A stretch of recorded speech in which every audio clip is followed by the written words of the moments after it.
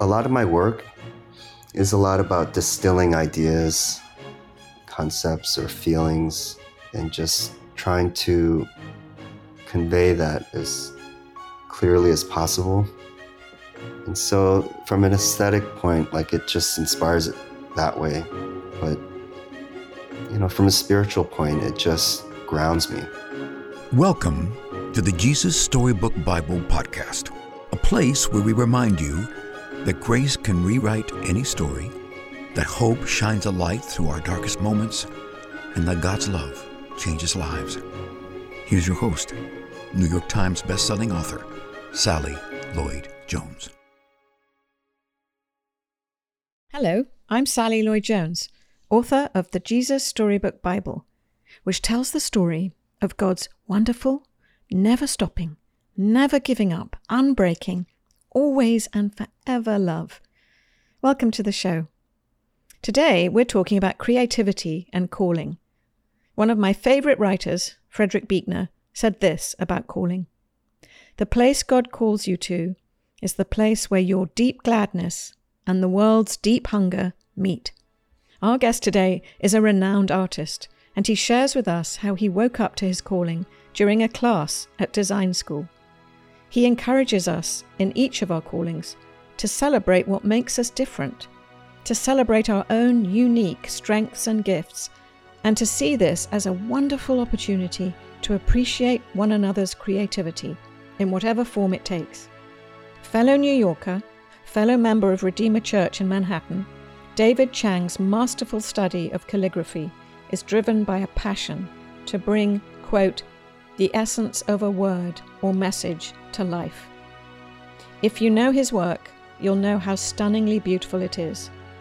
Chang's calligraphic mark, vacillating between traditional scripts and contemporary abstraction, issues statements of personal, cultural, and spiritual awareness while retaining a formal beauty full of urgency and redemption.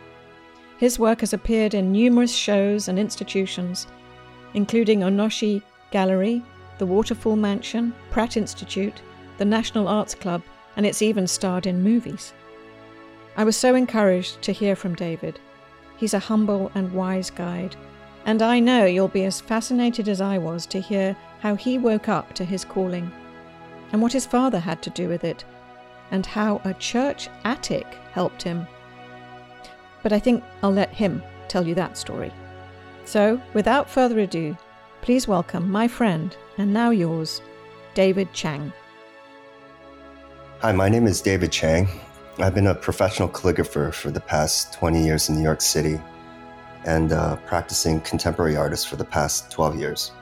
My wife and I, we have an 8-year-old son, and we currently live in Cliffside Park, right outside of New York City. My art studio currently is in Hoboken, and I've been living in New York ever since 1994.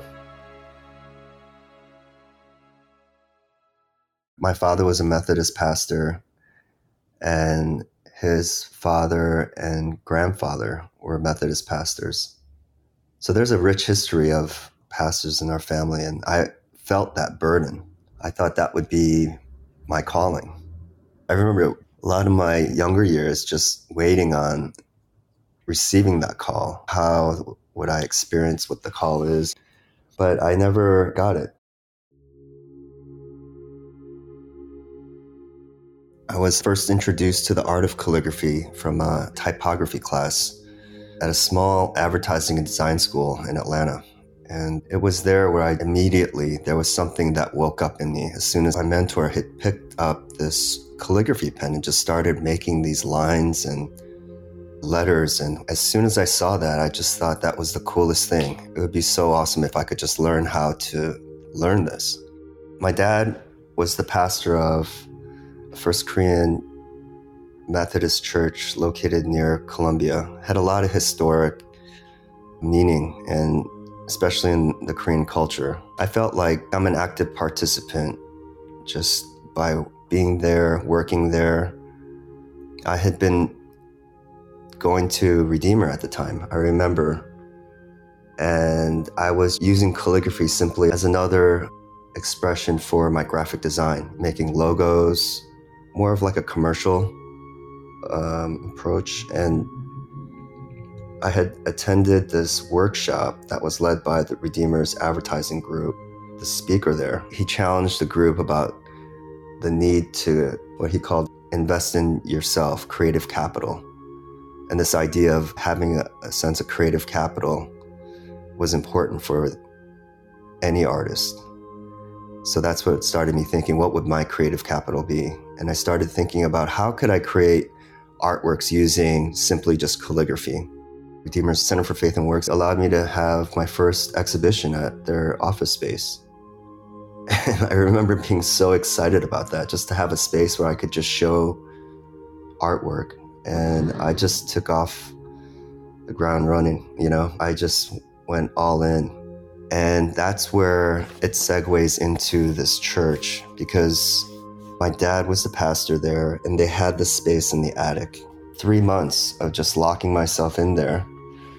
And there was this just daily rhythm of just going in, creating work, experimenting, but very, very focused. I created a body of work that were just different expressions of what I saw calligraphy, being used as, or my language of calligraphy was starting to develop. That space really informed a lot of that, because there was this process of really learning how to commune with the space, be sensitive with the space, and just being open to how a space can inform my art, my creativity. And I think that, looking back, that really helped inform a lot of the approach of how to prepare to make work, and the intention of embodying and just allowing the work to just flow through me. All those processes, I think, really informed a lot of how I make work today. And that just started me on this long journey of learning calligraphy, simply from a fascination stage to learning practicing it as a hobby, and then going on to have small jobs, and also just practicing it from time to time. But that eventually led to bigger jobs. And there was a point where I crossed over into just focusing on calligraphy full time. And eventually that led to this moment where I started making artwork with it.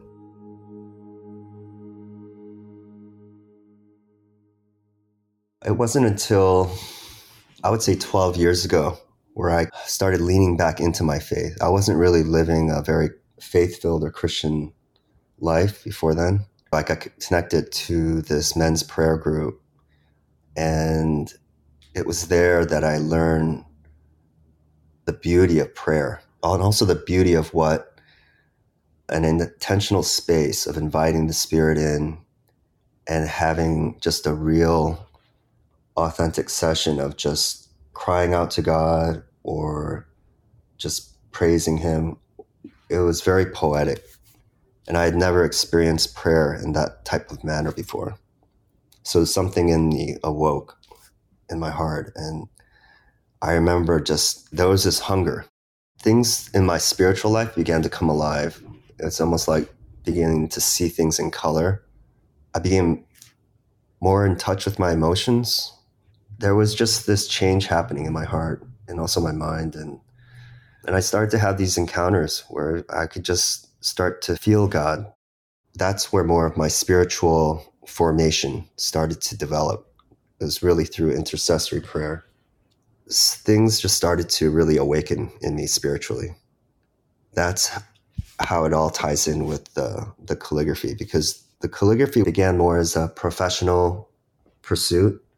As I was getting more technically proficient with calligraphy, I was beginning to use it more as a spiritual expression, blessing people by writing their names, to creating commission works for spaces. This is a passage from the Jesus Storybook Bible called A Dream of Heaven. It was hard to squeeze all John saw into words and fit it onto a page and cram it into a book. All the words on the pages of all the books in all the world would never be enough. I am the beginning, Jesus said, and the ending. One day, John knew Heaven would come down and mend God's broken world and make it our true, perfect home once again. And he knew in some mysterious way that would be hard to explain, that everything was going to be more wonderful for once having been so sad. And he knew then that the ending of the story was going to be so great. It would make all the sadness and tears and everything seem like just a shadow that is chased away by the morning sun. I'm on my way, said Jesus. I'll be there soon.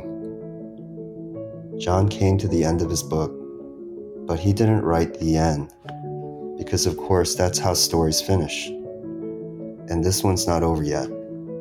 So instead he wrote, "Come quickly, Jesus," which perhaps is just another way of saying, "To be continued."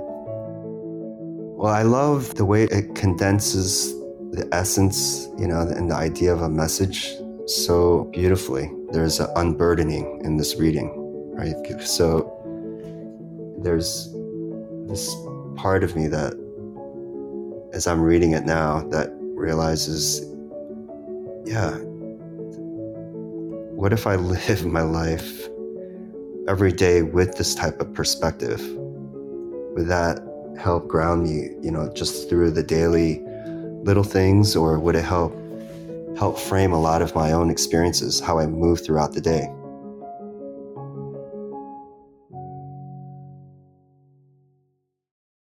You can get the Jesus Storybook Bible wherever books are sold. To find out more about the book and all of Sally's other books, please visit Sally at sallylloyd-jones.com and follow her on Instagram at Sally Lloyd Jones and at Jesus_storybook_Bible. Before we go, don't forget, God loves you with a never stopping, never giving up, unbreaking, always and forever love. Oh, hello, it's me again, Sally. I'm just popping back briefly to say two things. The first thing is, don't forget to subscribe to the show, because that way you'll get the stories straight to your phone. And the other thing is, while we're at it, would you rate the show and leave us a review? That would be so great, because it helps other people find the show too. I really appreciate your help. Thank you.